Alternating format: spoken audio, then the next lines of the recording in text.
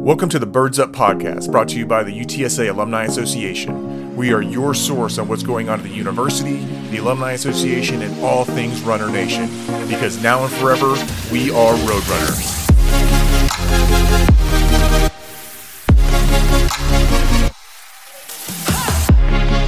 Welcome, Runner Nation, to another episode of the Birds Up Podcast, brought to you by the UTSA Alumni Association. I am your host, Drew Addison, and with me, as always, is the president of Alumni Association and my beautiful wife, Yvonne. How are you today? Good. Glad to be back with our Roadrunner Nation once again. I'm super excited about this interview today. We had the fantastic opportunity of getting to interview Executive Director of the San Antonio Zoo and Alumni Association Board member Tim Morrow at the zoo, so at his office. So it was probably one of the coolest locales for an interview that we've done so far. Yes, except we didn't get to pet any of the animals, so we'll have to go back. Yeah, I know.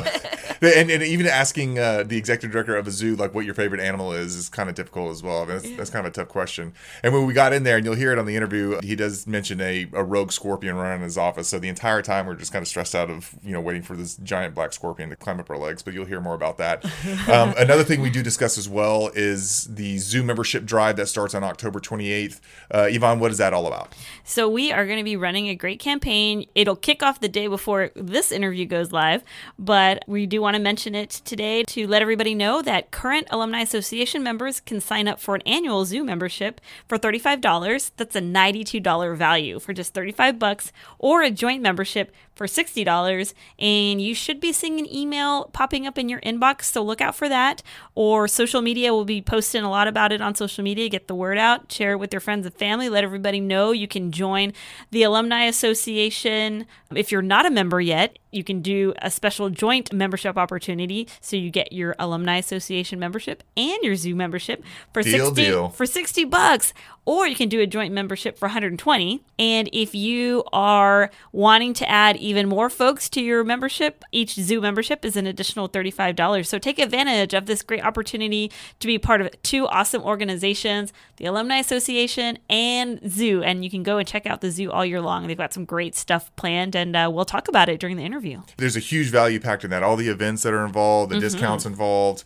I mean, just the events alone at the zoo is fantastic. The fact that the Alumni Association, we still have our tailgates going on. So get your membership, come out and join us at the tailgates while also joining us at the zoo events as well. And remember, this is for current members. You can add a zoo membership, or for the new prospective Alumni Association members, you can get your Alumni Association membership and a zoo membership all in one go. So Yay! It should be Thursday. For current members, you should get that in your inbox. Yep, and October then 28th. October 28th, and the social media posts will be around that same time too. So it'll be a big push for that. So a lot has happened really over the last couple of weeks since our last interview with Dean Browning. La Tech went down. 8-0, a number 23 ranking.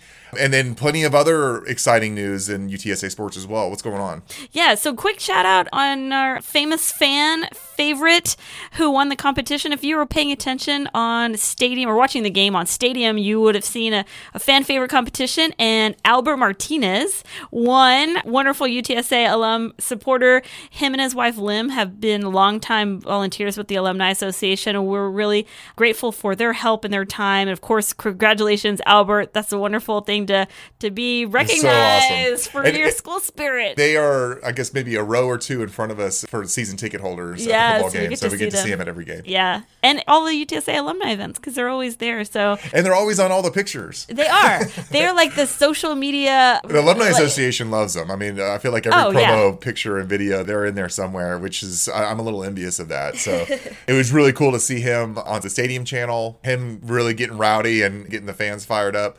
And it was funny, it was that he was in between two La Tech fans, and both of them like cute little kid type looks. And I was like, well, the odds statistically are with them, but Albert came through and just got rowdy and got all the votes. And thank you for all the UTSA fans out there that voted for him as well. So congratulations, and like Yvonne said, thank you both for your time and willingness to volunteer at the events. If there's any other alumni out there that are interested in volunteering for any of the Alumni Association events, please contact the Alumni Association at alumni@utsa.edu. Yep. To continue the fire of the UTSA football team, last week it was announced, I'm sure that most alumni and UTSA fans have read all the news and seen all the posts everywhere, that UTSA will be joining the American Athletic Conference, which is huge for the program, for the student athletes that are going to be playing across all sports. So it is really exciting to kind of see that transition happen. The work that the players are putting in this year in this historic season is already starting to pay dividends. Yeah, and the fans, the supporters, Absolutely. people who are showing up and the students to support, and the students who are showing up to support their fellow student athletes. It's so wonderful. I mean, you just think about, all the great opportunities that these student athletes are having to be successful, not only on the field, on the court, but also in the classroom. It's all thanks to people who come out to their games, support them, cheer them on. So thank you all so much for that. Absolutely. And a lot of really exciting action in other sports as well. Women's volleyball takes on UTEP this weekend at home. So that's a great precursor for what's going to happen after the bye week this week, going into the following week for the UTEP game. Men's tennis faces Rice in Houston, and women's tennis faces Sam Houston in Huntsville. Yeah. And another big record-setting program we have is the UTSA women's soccer team. They have had the best home season they've had in program history. They're also going to be going to the Conference USA tournament for the first time, which will be happening October 31st through November 7th. And let's talk about shutouts. So far, they have secured 7 shutouts this season. That is huge. It's huge. So congratulations to Coach Pittman, to the women on the soccer team, and of course, all the staff who help them, and our fans and alumni supporters who go out and support these wonderful women. Yeah, and good luck at the tournament. I know that is a long tournament. October 31st to November 7th in Baton Rouge. You're on the road, you're away from home, you're there for a week, and you're trying to perform. Let's keep those shutouts going and get the big W for UTSA. Yeah. Congratulations, and we look forward to seeing you guys hoist the trophy. Let's go ahead and just jump into the interview. Tim is such an energetic guy. Yeah. His story is fantastic, going from his time from UTSA to working a summer job at Fiesta, Texas, to ultimately it transpiring to becoming an executive director of the San Antonio Zoo. In the trial and tribulations he had through COVID, through Snowvid, through all the craziness that has happened really in the last couple of years, and in all the work that they're doing and the outreach that they've done as far as research and support as well. Yeah. Stick around for after the interview, as we'll fill you on some more events that are coming up with the UTSA Alumni Association and the university. Enjoy it, and we'll talk soon. Birds up. Birds up. Beep, beep. Today we are at a pretty special location for an interview. We have just arrived to the San Antonio Zoo and kindly sat down and waited for our guest to have some time. He had to find a black scorpion apparently in his office, so we're going to be trained really quick on. We're like, on clear that out before we come in.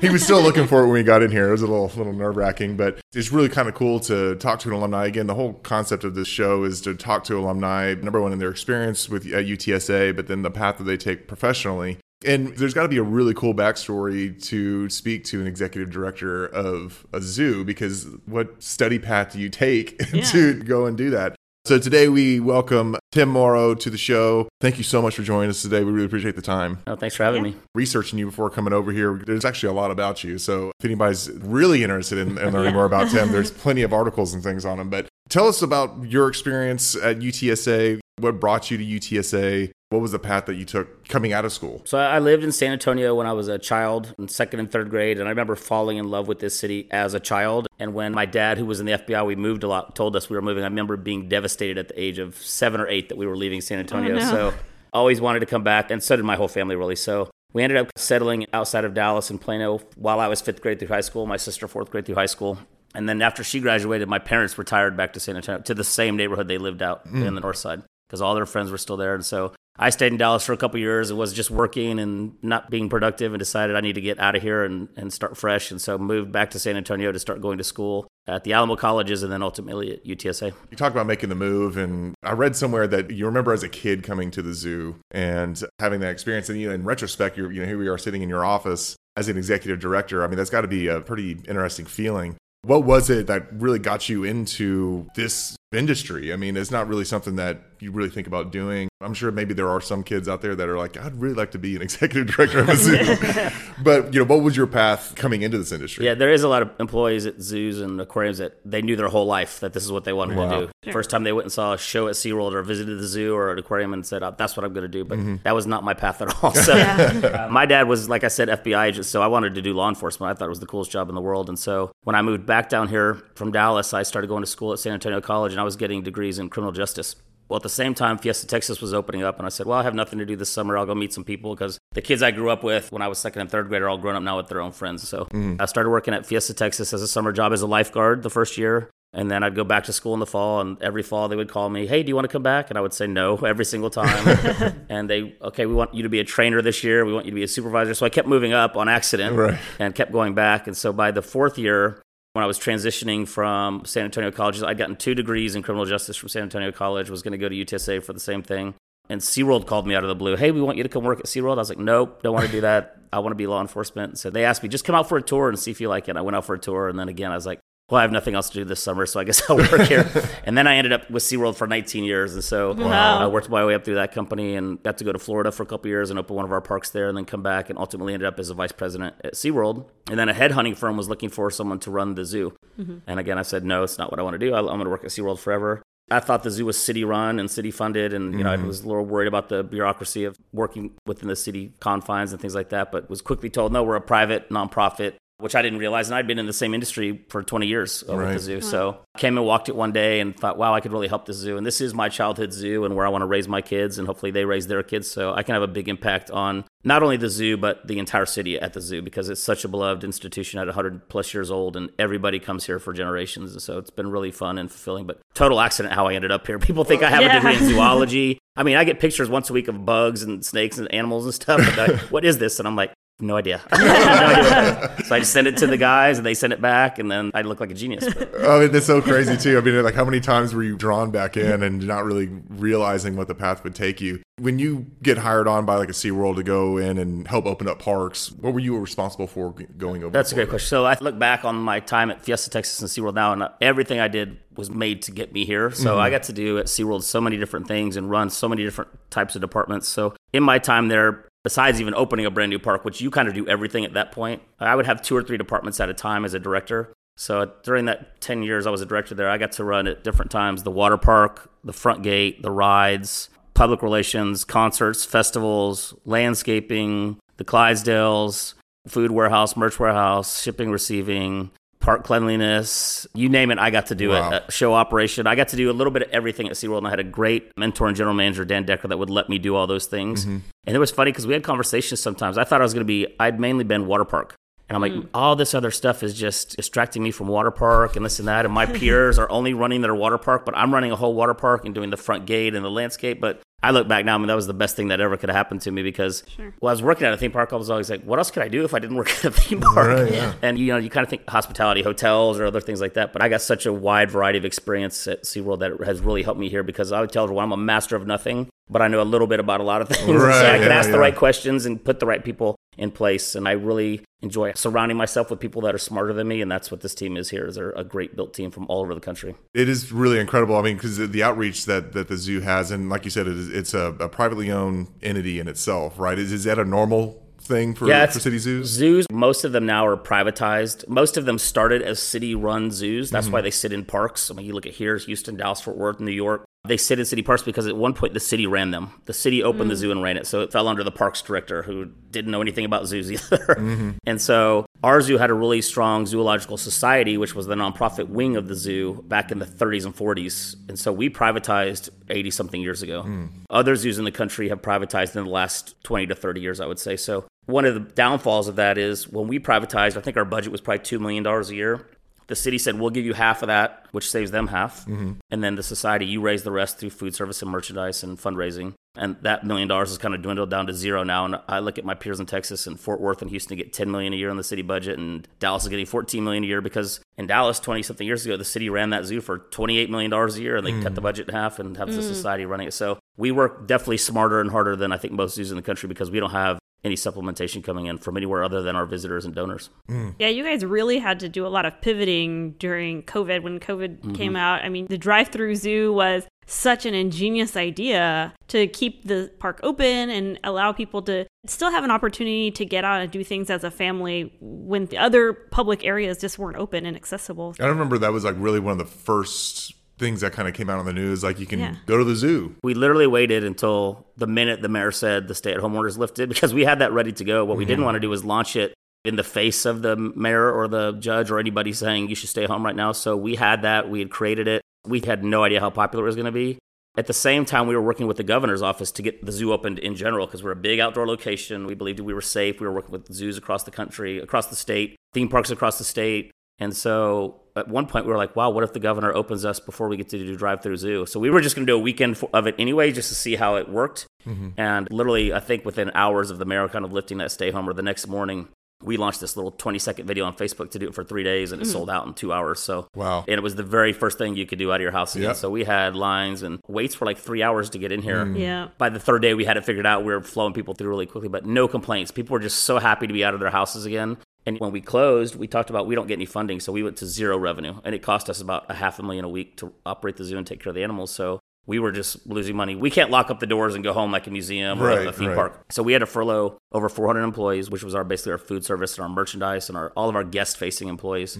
But as soon as we launched Drive-Thru Zoo and saw it sell out in 2 hours, we brought them all back. So within 10 weeks, all of our staff was back. And then you look through the year, we were up and down with waves of COVID and attendance restrictions and all this, but we made it through without a single layoff, and that's something this team's really proud of. But the drive-through zoo was huge. Yeah. We invented it, and then we sent it to parks, theme parks, and zoos around the world, and it was used worldwide to help those, not only help the zoos and those missions and theme parks, but those communities have something to safely do. Right. So how did it go? Were you like, I'm going to come into the zoo with my car to see if we can fit vehicles through it? Like, how did you, the logistics part of it? We were having probably daily meetings at that point because we had just been closed, and I have a really creative team. You talk about thinking outside of the box. We don't even think the box exists. And I have some people here from places that have gone through multiple cuts and spending cuts and layoffs over the years. So there's some people that are really savvy about saving money, but also you can't cut off your nose to spite your face and then just stop trying to make money also. So we were really working on both. So one of our frontline marketing employees, Nathan, came up with this idea,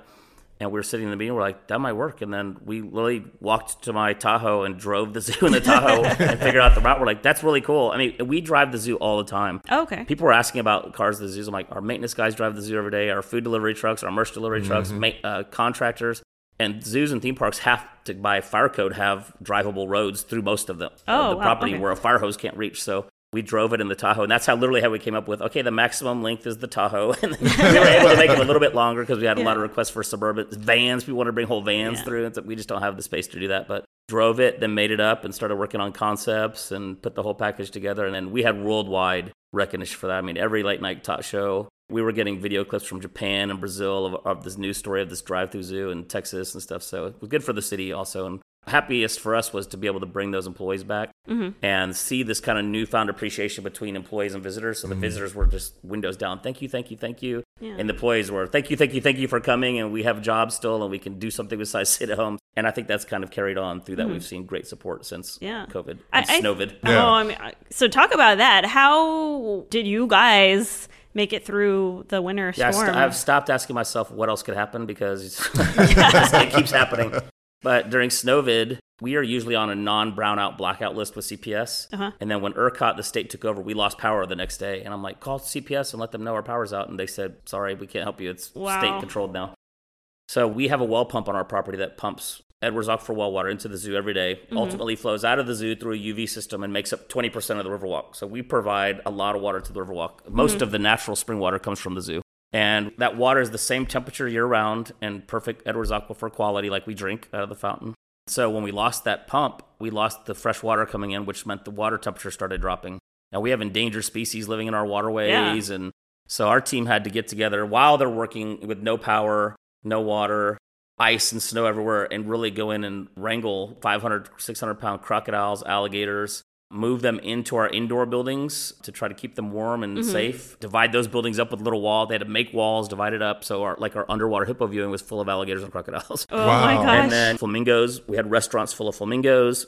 We had vans full of turtles and tortoises. I mean, any place that we could put animals to keep them warm and get through that storm we were doing. At the same time, there's a sanctuary on the north side of San Antonio called Primarily Primates, who was in really bad shape. They called us, and we were taking their animals in and putting them in office buildings, in their carry crates in office buildings and things like that. Gosh. So we were trying to survive ourselves, but also help our other facilities that needed some help. Wow. When you take over the role of executive director of the zoo, with it being such an old entity itself, what was it like on your first few days? It's got to be a little bit of a daunting task. This is an institution at this point. What was that experience like coming in, and what was really the first thing on that? First, it was my first day in 20 years, so I had no idea what to do. I just knew what I had always been doing for 20 years, so I literally came in the office. One of our board members, who's our current board chair, was sitting here waiting for me and thanked me for coming. It's like, hey, the staff is all at the main restaurant. We'll take you down and introduce you to the whole team, because I had met the senior leadership team, but not the whole staff. So they took me down and introduced me to the senior leadership team. We walked back to my office. He left, and I said, well, I guess I'm going to go start walking the zoo, taking notes. So I literally started walking the zoo with different leadership staff members and going into stands and going into the back of restaurants and kitchens, which is something that we had just been taught to do at SeaWorld. You go everywhere your employees go. You talk to your employees. And so I really enjoy talking to the staff. And it freaked out some of the people that had been here a long time. Like, why is he coming in here? What's wrong? Are we in trouble? Right. I mean, you learn more from your employees and just listening to guests talk by being out in the zoo than you ever will sitting in an office. And so I just started walking the zoo, and we started making physical improvements right away. Like this sign behind you says cameras and film. This was right inside the front gate, and I asked, when is the last time we sold film here? And the response was probably 12 or 15 years ago. And one of my newer VPs was 20-something. She's like, I've never even put film in a camera. So oh my gosh. I said, take that sign down. I'll keep that. It's my reminder to not stop seeing things. And then also I have it over my door because when I worked for Anheuser-Busch with SeaWorld, Mr. Bush's big thing was always, don't forget to look up. People always forget to look up at cleanliness and quality. So that's my reminder. Don't ever stop looking up and don't ever stop seeing things. But really, the staff was super excited to have some change, modernize the zoo and create new experiences. The director before me, awesome, legendary zoo director, was here 20 years. The director before him, awesome, legendary zoo director, was here like 37 years. Wow. And the director before them was here like 40 years. So I'm like the fourth guy in 100 years. Wow. And really lucky that the last two, Steve and Louie, are still around. And they still come walk the zoo with me and come to events and tell me all the stories about the zoo and where things are and where they used to be. So I'm lucky to have this great history in these 50 plus years of directors still around. Yeah, very cool. The mentorship is good.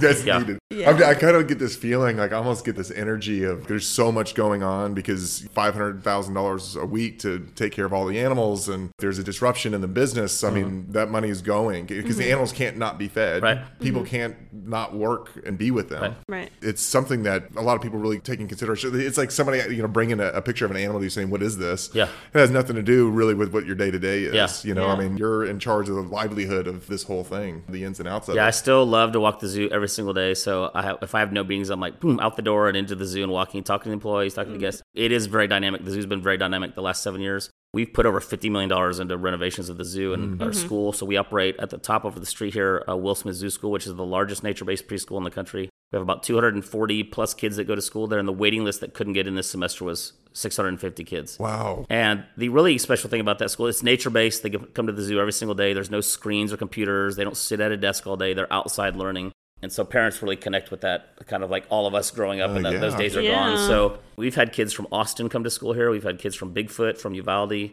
Just an incredible experience. And then we built the parking garage next door to that in 2018. All the years blend together now. 2019 that opened, which is a beautiful icon now on 281. Right. We brought Kiddie Park over here in 2019. So we now operate Kiddie Park, the oldest children's amusement park in the country. We opened Starbucks in the park in 2020. We operate the trains, 3 of those trains. We just got a new train. We're working on getting 2 more. And then we've just been upgrading habitats throughout the zoo. Right now, we're under construction for our Neotropica area and our new Jaguar walk called Pantera Walk. And then we've already announced next year's attraction. We're redoing the entire Kronkowski Tiny Tot Nature Spot. So you take all those things and then layer. I mean, we've been under construction since the day I got here. Right, yeah. And I remember first walking the zoo, the first couple of weeks, and a guest stopped me and asked me, when is the construction going to be done? And my answer was like, never. Like, we should never stop being under construction because it's like the Golden Gate Bridge. You get to one end, you got to come back and start redoing things again. Being an older zoo, an older entity, has been around since before there was internet. Just trying to keep everything as interactive as possible. What are some of the major changes that you saw that needed the immediate need to upgrade the zoo as it is? The first was creating a department called Guest Experience that was really responsible for, they're the advocate for the guest, I call them. So is the website right? Is it easy to navigate? Is the parking clear? Is it easy to park and get in here, which is one of the reasons we pushed for a new parking garage? They operate the entrance to get you in quickly and change that whole process. If you think about it, just 7 years ago, even if you bought an online ticket at the zoo, you still had to stop at the ticket booth to pick up a ticket. And those kind of, every member had to stop at a booth to go in. And so we've modernized that whole process where we could do maybe 500 people an hour at the front gate, now to 2,000 an hour. So really fixing processes to make the visit good. And then park cleanliness, when I got here, we were outsourcing it to a third-party company. We do a much better job doing it ourselves. And then all the experiences we've added, like the giraffe feed. You can go in with tortoises now. You can go in and pet kangaroos now. You can go into the lorries and feed the lorries. We have all these behind-the-scene experiences of not only animals, but of our conservation center and our animal hospital and those kind of things, really turning the zoo inside out so people can see all the aspects of what we do, because the zoo that you visit is just a really small part of what we're actually doing locally and worldwide, but it supports everything else we're doing. So that's really important for our guests to make that quality. But having employees engaged and talking to guests on the pathways, little things that we take for granted, like directional signs, we just added in the last couple of years. Right. You are here maps, nice big you are here maps are here now. So if it's easy for the guests, they're going to stay longer, they're going to have a better time, and that benefits them and us at the same time. So you mentioned worldwide, and reading a little bit more about what you guys do as far as outside research, outside of even just the zoo. Because I feel like there are a lot of people just say, okay, well, I'm going to take our kids to the zoo, we're going to check it out, everything looks great. But you guys do so much more than that. What are some of the initiatives you guys are in charge of? Yeah, when people visit us, I don't think a lot of times they even realize they're funding conservation worldwide. So we're accredited by the Association of Zoo and Aquariums. And if you take that organization, which is 200 plus zoos, combined, we put in over $220 million into conservation every single year. So every 10 years, $1 billion back into the wild. And that's not only money, but that's staff. Zoos have staff all over the world. We have a team in Iquitos, Peru, and the Amazon. So our animal care teams, and by default, the zoo helps fund conservation efforts of giraffe and elephant and rhino. Even if we're not there, we're funding organizations that do those things. And then we have a department here called Conservation Research that does projects that we kind of own. So we have projects in Peru, in the Amazon, in Chile, in the Gulf of Mexico, Japan, China, all over the world doing projects with our staff here that are always traveling the world and doing conservation work. And then here at our Center for Conservation Research on the grounds, we house a lot of endangered species, even some from the Edwards Aquifer here, like the blind salamander that people know here in San Antonio. We're working with that species. People have bred those before in the care of man, but nobody has figured out what makes them breed. And in order to assure that you have a future for them, you need to know what makes them breed as well. So if something happened to the aquifer, that you could pull that trigger to make them start breeding. And so we're writing that playbook for that species and a couple of others that the federal government calls us and says, hey, we have this salamander. It only lives in these 2 ponds on one of our Air Force bases in the world anymore. We can't get them to breed. We can't collect them without losing them. So can you guys help? And we go and do those kind of things. And so worldwide, we're doing projects to save wild places and animals in the places they live. So pretty rewarding that when you have these teams out all over the world doing these projects. And absolutely, and you can take people down to the Amazon and see the impact we're having just by going on a trip to see it. One of the concepts y'all had was, yes, it's about conservation of the animals, but hey, the people that actually live in these areas need support as well. Even creating revenue streams for those groups of people. What are some of the things you guys do for that? I think how conservation has changed probably over the last 30, 40 years is you can't just go in and throw a bunch of money at putting fences up around animals on man-managed land. You have to have the community buy-in that those animals are valuable to their community or to their culture, and then it starts being protected, because if there's no value to the animals. A couple examples are one, elephants. So I'm right now the president of the International Elephant Foundation.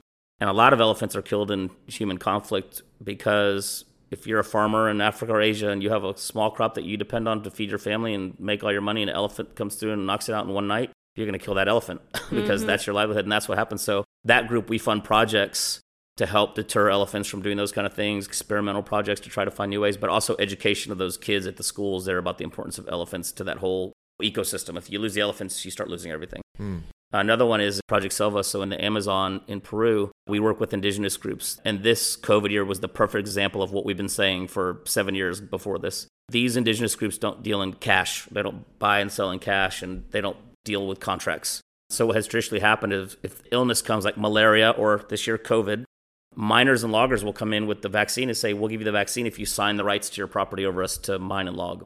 And you have at that point, you think about this indigenous group that has a choice of I lose my entire group or I let these people come on my land and take trees, and which they don't understand the global impact of that either. And so when COVID hit, one of the groups we work with is the Bora in the Amazon.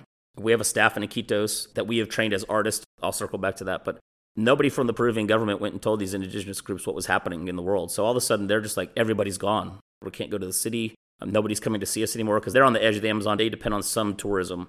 They make little wood animals out of balsa wood and things like that. And we buy them. If you want us to buy 5, we'll buy 5. If you want us to buy 50,000, we'll buy 50,000. We sell those in our gift shop. Obviously, that doesn't make enough money for us to have a staff in Iquitos. We have to have a boat to go into the Amazon. We have to have an office and a house for the staff and those kind of things. So we trained our staff down there on the Japanese fish printing art. So they get fish from fish markets or fish farms, or actually catch the fish that they catch in the Amazon, and they fish print those, create these beautiful art pieces. We've had them on display in the airport and some other galleries, but some are like 12-foot long fish. Oh my gosh. Or 8 feet long fish. And so these beautiful art pieces and piranha and all these other fish, and then we sell those in art galleries and things. And that art really funds our staff, which is supporting the Bora. But during COVID, they got a hold of us and said, we don't know what's happening. We don't have enough gardens to support everybody. We can't get to the city. Nobody's coming to us. We don't have any money. So we started shopping, and every couple of weeks we take down food, water, medicine, and supplies to them so that they could survive. They were literally starving to death. And masks, they didn't have masks. They had no concept. So you can try to imagine explaining a worldwide pandemic to an indigenous group. Right. No concept. And then so we're still supporting them right now with our staff going in. Unfortunately, our boat sunk a few weeks ago, so we're building a new boat right now. Oh my So, gosh. I mean, wood does not last long in the Amazon, so we're building a nice big metal boat now, and a couple of their zoos partner with us. Moody Gardens just said this week they want to come in and partner on this project, so it's been fun to watch that grow and protect those indigenous groups. When you protect them, you protect their strains of land, which is good for all of us because we're losing our lung with the loss of the Amazon. Man, so the conversations that happen at this board table have got to be pretty interesting. Yes. Yes. How would you describe your job? I mean, executive director sounds way too simple and way too broad. Maybe they kept it broad for a reason, but there's a level of fundraising, a level of networking, a level of local involvement, a lot of worldwide involvement. Yeah. How do you stay ahead of all that? Sure. It's really evolved over the last 7 years. So when I first got here, it was get the zoo in the place it needs to be for me to start doing outside things. So it was really working with the team, getting the infrastructure improved, getting the experience improved, getting out in the community and meeting everybody, which my first 2 years, I think I was probably out 6 events a week, just so everyone knew who I was and we could start kind of building towards the future. He's also on the Alumni Association board, so. Yes, I have to look at I love my UTSA alumni. I have to look at my bio to see what boards I'm on.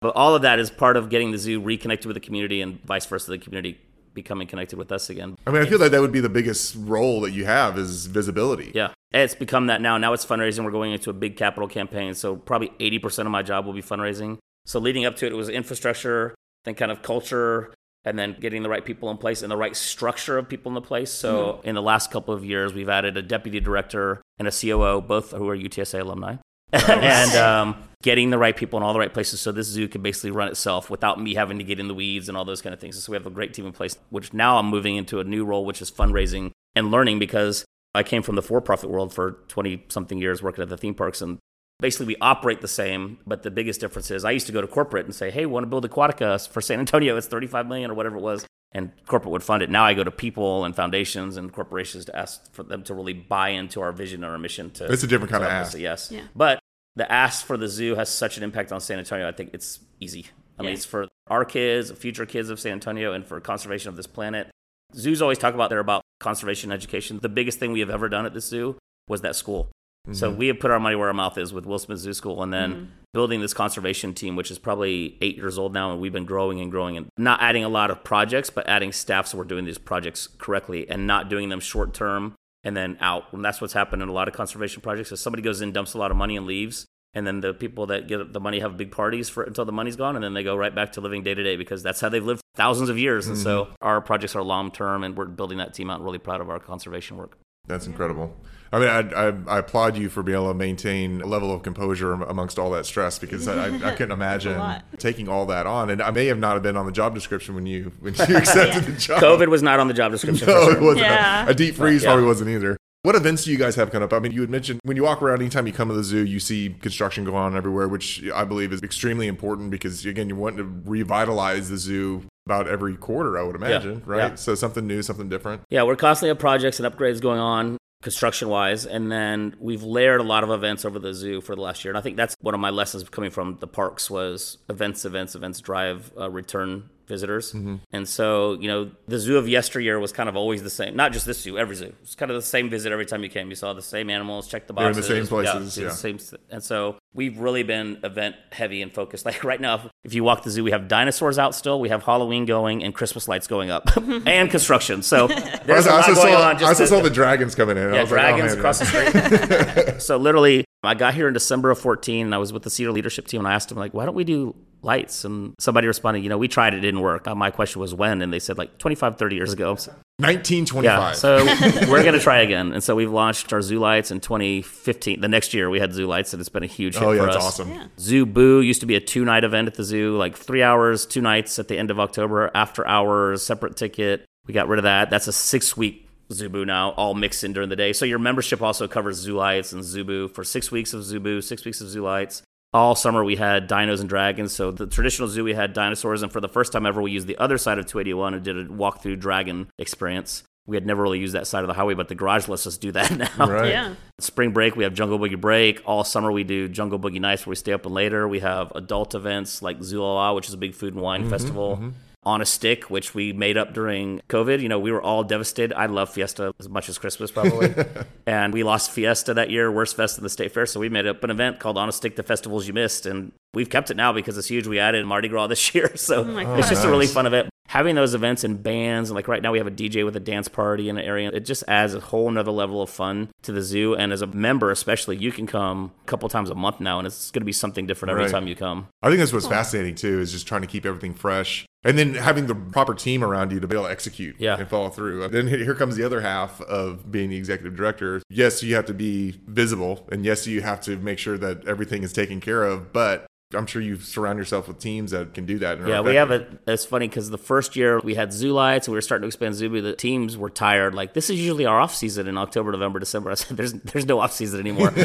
And now I think they've seen how much it has helped the zoo. Revenue we make from these events has helped us do all the upgrades and pay increases. So they're seeing the benefit of that and increased conservation work and all these things. So now they're all in. Now I can't even slow them down. Departments are developing new realms for Zubu this year, new realms for Zoo Lights. They're just so excited about doing these projects and that they can just be creative. And as you walk the zoo now, you'll see a lot of theming. So we're taking people not only to see the animals in those places, but we want to make them feel like they're in those places. Africa Live, which opened in 2007, was the first time our zoo had done theming of a realm. It feels like Africa. You got this cave and this market. And so we've been continuing that we've added Australian realm. Right now under construction is our South American fishing realm. All the front gate and intersections we've done theming on the buildings and music for that area of the world. So we've been adding all these elements too. And I go to the maintenance construction team and I'm like, hey, so imagine this is an outpost right before you go into the Amazon. What would it look like? Go. And they just create, and they don't tell me. They love not telling me now. We're going to surprise you. We're going to surprise you. And they just knock it out of the park every single time. They're having a lot of fun doing it because they're unleashed. I read somewhere that you have your teams that the different parts of the zoo, and then they have what is it's like the TV show Flip This Habitat. Yeah, we did Flip This Habitat. Yeah, Flip This Habitat. So they have a competition internally and try to create the best habitat. That's right? awesome. So, it's really cool to engage your employees that way. Yeah. I think we have the best zoo crew in the country. Sure. Not even close. Flip This Habitat was fun where we started updating habitats and making bigger spaces for the animals. And nobody knows those species better than the caretakers that take care of those particular species. So we had the departments. They would do a couple a month, and then the senior leadership team would walk and judge them, and the winning team got T-shirts or pizzas or whatever it was.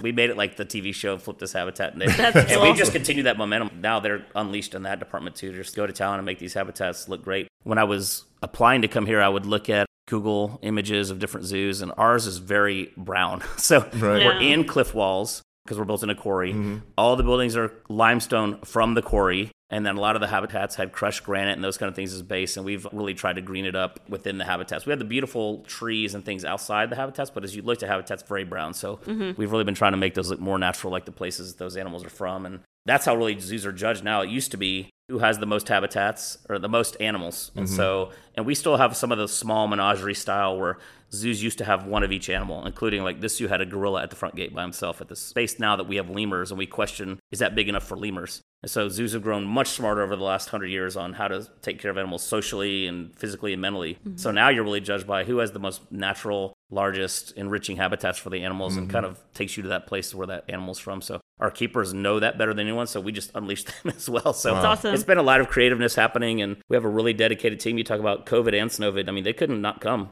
Snowvid's a good example. Everyone was having the same problems at their house that we all were, with no power, no water, broken pipes, and they're here every day, spending the night for a week, taking care of animals and the infrastructure and those kind of things. So they're dedicated beyond dedication. Yeah. Right. So talking about your incredible staff and surprises, you all made a big announcement. I mean, it made national headlines that you were able to provide your employees back pay for what they had lost. So talk about, had that been part of your original plan with COVID, or was it once you start to see that you were able to keep things funded correctly and all that, that became an idea? And how did you keep it a secret? Yeah, that's good questions. Well, so when COVID hit, since I got here, we have been talking about, I mentioned earlier, my mentor, Dan Decker at SeaWorld, our philosophy back in those days was we treat the employees like family, and in turn, they will treat guests like family. And it works. And I saw it work there before. So it's what I brought here. Fast forward 6 years, COVID hits, and I go to the board. I'm like, we got some problems.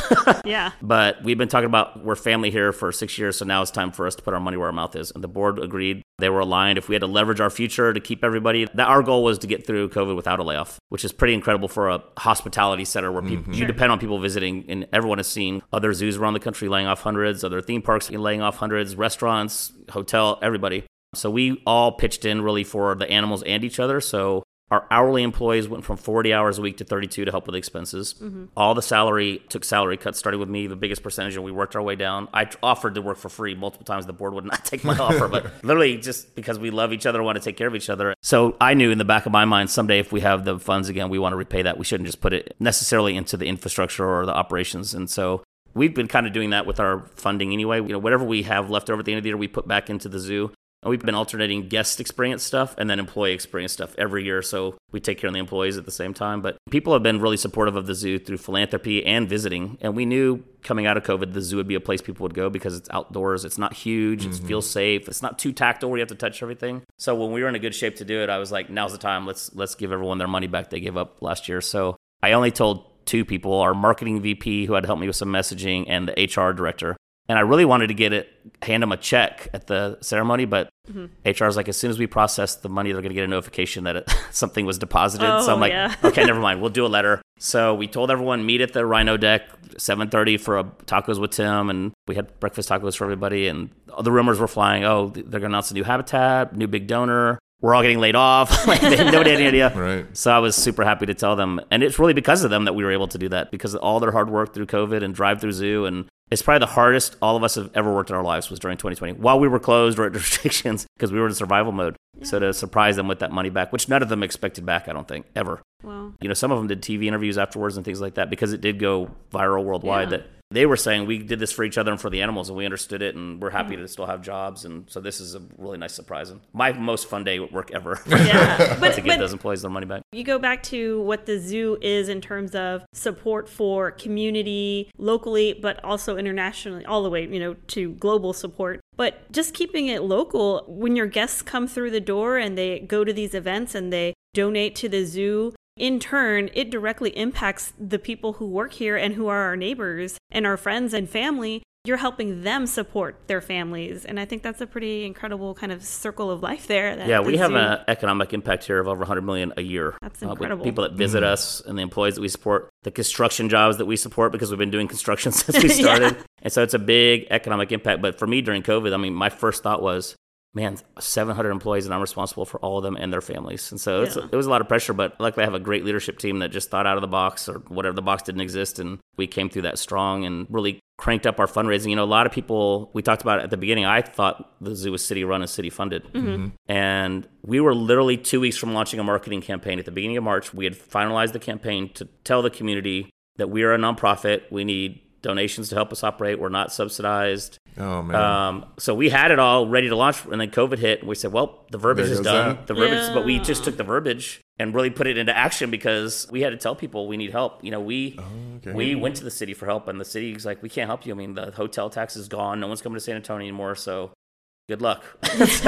So we went back, and the nice thing about San Antonio is everyone's collaborative. So I was talking to the GMs of the theme parks every couple of days. The museum group here, we're all talking to each other. The zoo community, through our associations was all talking. So you never really felt alone. I didn't feel alone because I had all those other people to lean on and talk to that was kind of going through the same situations. Man. But it was a challenging time. But for our zoo, we're going to look back at 2020 and be like, that was one of the best years of our careers and the most proud we've ever been of anything. Where a lot of institutions will be like, that was the worst year ever. What we did is pretty incredible, I think, what this team did in San Antonio. Not only for themselves and the animals here, but the community to really stay engaged. Even while we were closed, we went from 2 or 3 social media posts a day to doing live yoga every day, classroom activities for your kids at home, live Facebook with keepers, live tours on social. So we really got into people's homes too, because we're like, well, our mission is to connect all these people and we can't come here, so let's go to them. So we really focused on that. We also knew we want to be top of mind when everybody reopens, that you want to think about, I want to go to the zoo because I missed it. And that's what we saw. Man. Wow.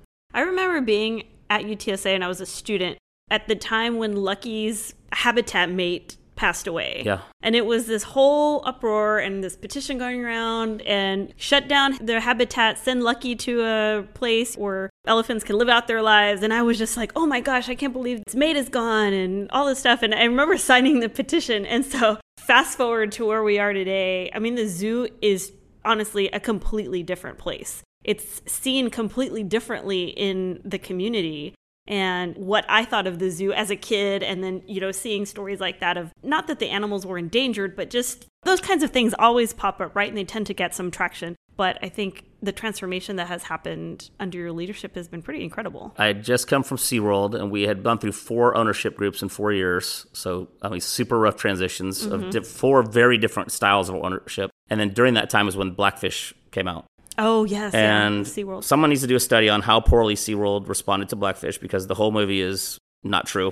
And I know some of those people and the true stories and those kind of things, but it did a masterful job of confusing people and making you think these things about SeaWorld that were not happening or hadn't happened in 50 years. But they make it look like it's still happening, those kind of things. So fast forward, I come here, we had the elephant controversy, and I came from a place that did not stick up for itself or had not been telling its story. Because you look at what SeaWorld and Busch Gardens Parks have been rescuing 30-something thousand animals, educating millions, but we had never talked about. We just did it. Right. We were part of Anheuser-Busch, so we were this little bitty piece of this giant beer company. So to the big company, it wasn't that important that we talked about those things. Just operate and be quality and do the right thing. But we had never talked about it. So my lesson coming from that here was like, you got to tell your story or someone will make one up for you. Yep. And so when I got here, I knew about the Lucky things happening. We had some protesters every weekend and some media happening. And so before I even started, I went and met with, I'd been hired, but I met with the elephant staff without any leadership, because the zoo stance had been, Lucky will die if we try to move her. She's been here since the 60s. Right, yeah. And the staff always like, hands down, yes, she would die if we tried to move her. She has, before I got here, has no teeth. We have to grind her hay every single day and feed her so she can process food. She'd have been dead in the wild 20 years ago. At a sanctuary or someplace where they just can roam around. They're going to stay right at the barn anyway, because that's where the food is. And if Lucky doesn't have that individualized care, she's not going to survive with a bunch of other elephants. So started sticking up for the zoo and telling our story and working to make things better from day one. And I remember I have a picture on my phone from I started December 1st, on Christmas Day I was here, and took pictures from up on the cliff wall of the habitat, trying to make that bigger and figure out how to get more elephants in and those kind of things. And we brought the 2 golden girls from Ringling, and they've been a great triplets ever since. And Lucky is 60 now and in great shape. So wow. Yeah, she's really thrived with the other 2 elephants. And we were very picky on who we brought too, because the elephant she was with before had been a confiscation from a private owner. And Lucky and that elephant did not get along at all. Oh. Her life base really dropped during that time. She hoarded food because she didn't want to be around him, so she'd go eat everything in the mornings. Then she'd sit in a corner away from him or in the pool because she knew he wouldn't come in the pool. So she didn't have a fun time, a good time during that time. She's always really been bonded to people more. And so we were really picky with the elephants that we were going to bring in to make sure that it was a fit for her, not for our appearance as an organization. Right. So we had been working on bringing an elephant for a year, but I couldn't say it publicly because the people that were suing us for Lucky's issues, which were also not true, would have sued me to stop me because it wasn't about Lucky. It was about elephants and zoos and those kind of things. But it's a much bigger picture, but it's worked out really well for the girls. And some of the people that protested out front, I'm friends with now.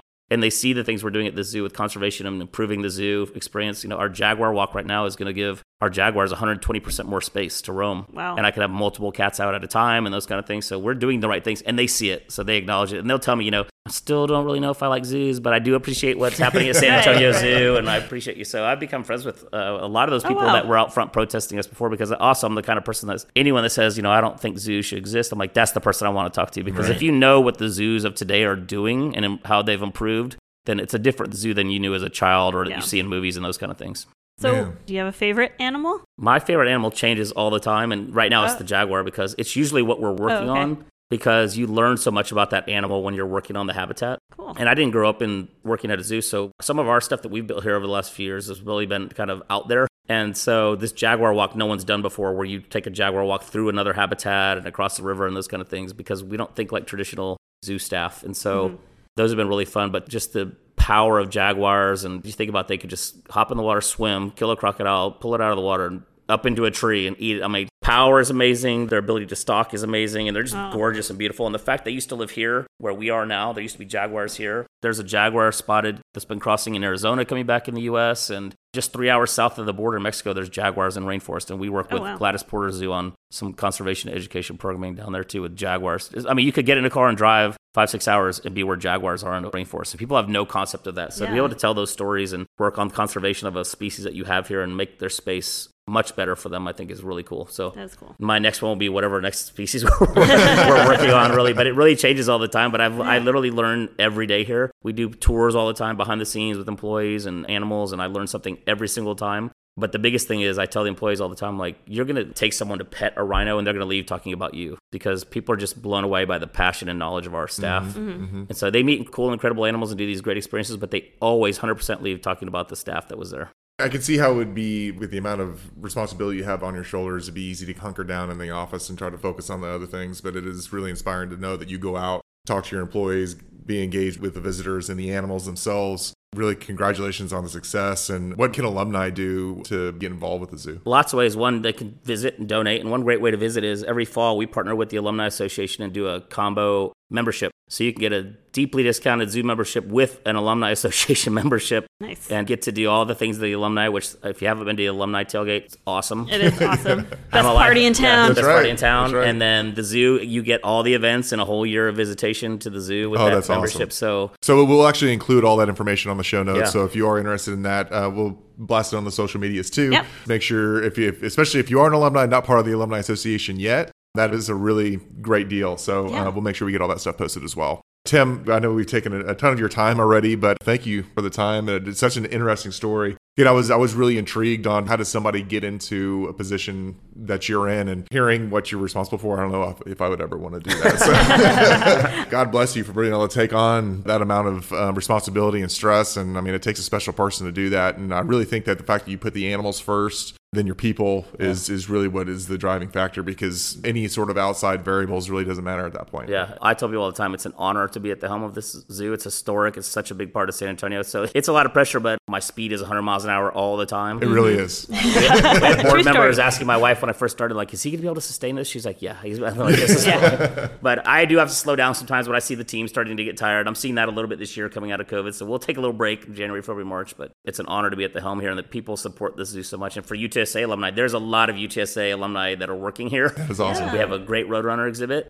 but this is a really fun place to work and visit. And for them to know that a bunch of UTSA alumni are running San Antonio Zoo, which is getting this worldwide recognition for not only conservation and stuff we do on a serious note, like paying employees back, but we have super fun social media with Timothy the Hippo and all these crazy things that go viral. Like our Valentine's, you can name a cockroach or a rat after your ex, and we feed it on Facebook on Valentine's.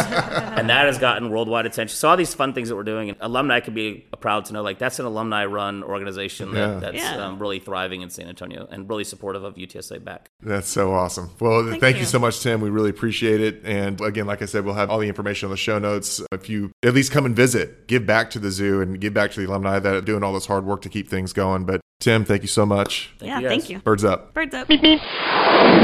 Well, there you have it, Runner Nation, the interview with Tim Morrow from the San Antonio Zoo, an executive director and alumni board member extraordinaire. Tim, we really appreciate the time that you gave us. Such a really cool venue to have an interview and really be able to check out his office and really learn more about his role as ED at the San Antonio Zoo. Yeah, it was a great interview. And an update, the black scorpion supposedly is crossing the street. So we're thankful that nobody was attacked. See, I'm still having trouble determining whether that was a joke, because when we walked into his office, I mean, of course, you heard in the interview, like, all the stuff he's involved with and things he's responsible for. There's boxes everywhere. He's trying to get stuff going. And it really looked like they're looking for something. Yeah, like we walk in there and they're like scrambling around. I was like, oh man, what's going on? it was pretty interesting, and I mean the fact that we had to wait for Tim for a little while too, so kind of led us to believe that they were actually looking for us. So Tim, please let us know if that was for real or not. Maybe we were in danger, maybe we weren't. Yeah, who knows? But such a cool story. I guess he was always trying to go back and become like an FBI agent or going to law enforcement of some kind, but something kept pulling him back to it. Thankfully they did, because honestly, I think Tim is the perfect person for that job. Yeah, he's done such a tremendous job to really usher the zoo into a new era. And word is he's probably going to be around for another 50 years leading the zoo. At least. So yeah. He's a young man, so I'm sure he can handle it. Oh, yeah, definitely. Thank you again so much. We really appreciate it. Such a great time over there. And don't forget that the zoo membership drive starts on October 28th. You should be getting or have received the emails from the Alumni Association if you are an association member on Thursday, October 28th, which was yesterday. And then on the social media posts, I'm sure there's going to be all over the place as well for the alumni that are not members yet. Mm-hmm. So great opportunity, great value. And we're kind of coming into that season where it's going to be nice and cool outside, so where it'd be a lot easier to take some of those little ones outside and go to the zoo. It's a great opportunity to become part of both organizations if you're not yet. Absolutely. Speaking of career transitions and changes and all that good stuff, here's a little bit of news if you don't know this already. If you're thinking about graduate school, did you know that 1 in every 5 UTSA undergraduates has gone on to grad school? I didn't know that. Wow. Sounds like a little tidbit of info. So right now the university is suspending test requirements. So GMAT, GRE, those test requirements have been suspended through spring, summer, and fall of 2022. And to make the process a little easier as well, you're also able to send in your unofficial transcripts for your actual application, and you won't have to submit your official transcripts until the end of the first semester of your registration. So if you're looking for an opportunity to further your career, take that next step, try something new, going to grad school might be the place for you, and UTSA is a wonderful place to do it. So take advantage of these opportunities to try to make that transition a little easier with less test score preparation, and of course you're being able to submit unofficial transcripts make the process a lot easier. And this is coming from somebody who got her undergrad and graduate degree at UTSA, and I remember you going through and like taking multiple exams trying to get ready to enter grad school. A lot of studying. It was like weeks of studying. I don't remember studying for the SAT really. There was a time you were going to be a lawyer, and then you're like, nah. Oh, I did take the LSAT, and I was like, negatory. I am not doing this. Even though to this day, your dad is like, you could have been a lawyer. And I'm like, yeah, I guess engineering was like a dead-end street for me, Dad, now. So, Shout out, Dad. So let's talk a little bit more about future UTSA Alumni Association hosted events that are coming up. Yep. November 2nd from 12 to 1 o'clock, the Green Path Options to Tackle Your Debt. This is an online program you can take advantage of. It'll give you options, pros and cons of various debt repayment strategies, how to avoid the debt problems in your future, and how to get additional help if you need it. And I think they're also giving away some gift cards. Yeah, that's awesome. And there's been a whole series of these too, which I think is really, really helpful, especially for those young graduates, young alumni out there that are just really trying to figure their way. And when you want to talk about managing debt, we all know what kind of debt you're working with, as we've all been there, student loan debt. Who? Oh, me? No, we're talking about the young students. Oh my gosh. Well, you're looking right at me like, God, Yvonne, debt you're... Where else am I supposed to look?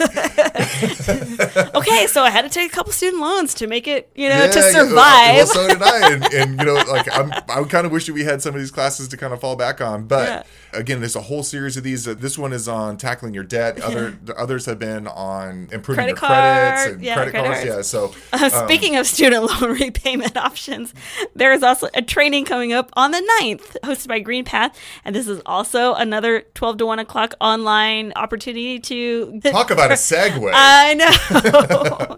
How to manage your repayment options for your student loans. So I know it's a lot of students are going to be leaving UTSA with those student loans, and it's great to kind of start to get a handle on how that repayment process works. And of course, as you're transitioning into hopefully a job, how do you manage all of that? So juggling all of these new things as you transition out of undergrad or graduate school into the real life workforce. Yeah. I mean, look, it's a lot of valuable information, and It's really kind of the first thing you really got to consider because, number one, you're taking on this massive debt in order to finish your school. There is support out there. There is help for absolutely. that. You do have a network of alumni here that are willing to help. Well, since we're talking about how to manage all of your expenses, you can definitely make all of these things work. It's just careful planning and being able to navigate all these things as an adult. It's part of the grown-up process. Absolutely. We have a bye week this week in football. November 6th, UTSA versus UTEP in El Paso. Yeah. It is on the radar that ESPN is looking at that game for College Game Day. Game Day, yeah. But let's see what happens this weekend. UTEP plays. They didn't have a game last weekend, right. So we'll see. We might be facing a 7-1 UTEP team. I really hope that they do select UTSA and UTEP for the College Game Day. I think that would be huge for both universities. I mean, for us, it's always game of the week. Right, yeah. So. And shout out to the alumni that are going to go out to El Paso, and they're already putting together a tailgate party. Yep, there's going to be some tailgating organization going on, official organization going on. So keep an eye out for that for those folks who are traveling over to El Paso to cheer on our Roadrunners. Stay safe for those on the road. For those of us staying in San Antonio, there will be watch parties posted online, so keep an eye out for that. Yeah. And then November 13th is our next home game versus Southern Miss. So we're excited to have the football team back. Roadrunner Nation tailgate. Gates open at 11:30 a.m. and volunteers are needed. So if there's any alumni out there that are interested in helping us put these events on and volunteering some time to keep things moving, please get in contact with us. Yep. You know, we could use all the help that we can get. But, more details for all of this stuff is on utsa.edu/alumni. Like, we post the events, links to register, all that good stuff. So stay tuned, and we can't wait to cheer on our Roadrunners of all sports to victory. Well, there you have it, Roadrunners. We appreciate you guys listening and tuning in. Don't forget to like, comment, share, download, and let other fellow Roadrunners know that we're here. The more the merrier. We're going to have some more opportunities for alumni to get engaged. Stay tuned for the next episode, and birds up. Birds up.